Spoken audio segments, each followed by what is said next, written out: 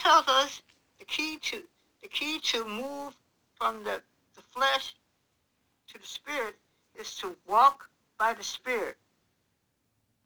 And you will not carry out the desires of the flesh. Paul says the key to moving from the flesh to the spirit is to walk by what, people? Walk by the spirit. And you will not carry out any fleshly ideals. Now, got it? He is telling us, if you walk by the spirit, we will not carry out the desires of the flesh. If you walk by the spirit, you won't be carrying out the desires of the flesh. You won't be getting angry and thinking, oh, I'm going to go out and kill this man. I'm going to go out and stab this man. I'm going to go out and hurt this woman.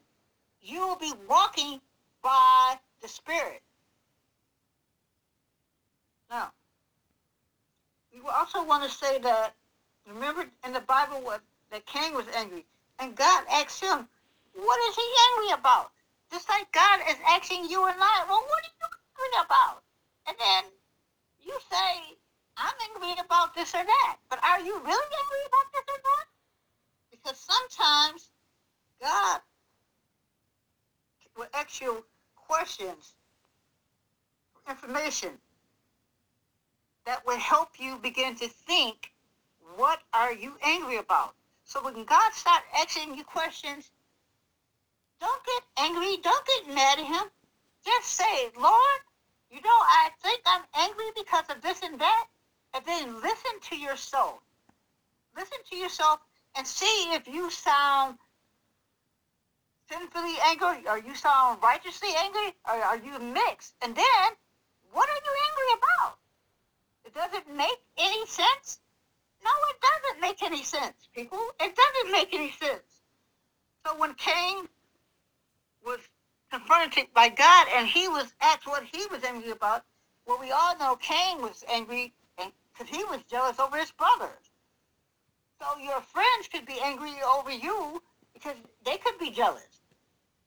And that right there is a sin, people. That right there is a sin. We know that God warned Cain about his anger issues, like he warns us, that anger is at the door and ready to devour you. So I'm going to ask you this question. If anger is at your door, are you ready to open that door to let that anger devour you and eat you all up? Are you ready to be devoured by your anger? If you're not ready to be devoured by your anger, then don't answer the door. Don't open the door. Don't even start addressing the anger unless you have prayed and talked to God and you have learned that either your anger is righteous, is it sinful, or is it mixed? Now, we also want to say